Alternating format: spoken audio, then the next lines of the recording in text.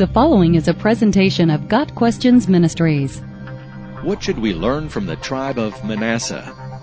Israel's 12 tribes were named for Jacob's children, or, in the case of Manasseh and Ephraim, his grandchildren. After Jacob wrestled with God all night, God renamed Jacob Israel, which means, "You have struggled with God and men and have overcome." Genesis 32, verses 22 through 30. The name Israel represents not only the modern-day country, but also, originally, Jacob's offspring, to whom God promised a great nation, whose descendants will be like dust of the earth, spread out to the west and to the east, to the north and to the south. Genesis 28, verse 14. Jacob's grandson, for whom the tribe was named, was born in Egypt to Joseph and his wife, Asenath, daughter of the priest Potipharah. Joseph named his firstborn Manasseh, because God had made him forget all my trouble and all my father's household. Genesis 41, verse 51. This tribe provides us with many lessons. Chief among them are messages about free will, obedience, faith, and the nature of God. Early on, we learn that Manasseh is frequently referred to as the half-tribe of Manasseh. This designation highlights the choice made by some of the tribe to reside east of the river Jordan. They believed the Transjordan was the more suitable land to raise their flocks. The rest of the tribe settled west of the Jordan in Canaan, following Joshua's command to enter and possess the promised land.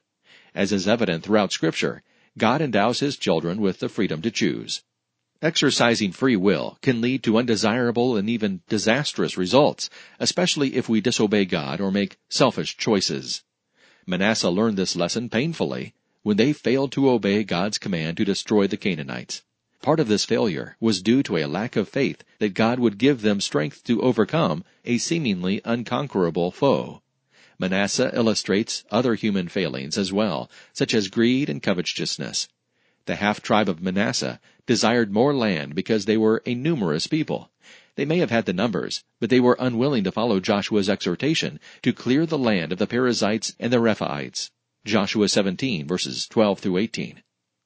On the other hand, the tribe of Manasseh at times exhibits faithfulness to God.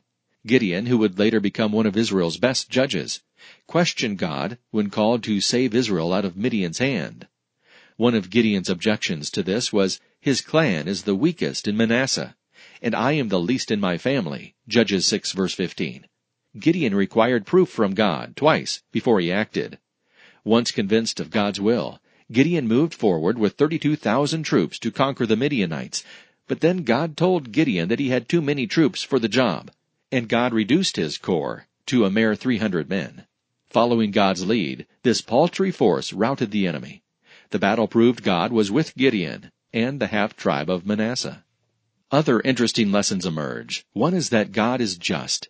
Zelophehad, great-great-grandson of Manasseh, had no sons, and died in the desert before entering the Promised Land. His daughters petitioned Moses, asking that the practice of male inheritance be changed, so they could receive their deceased father's property.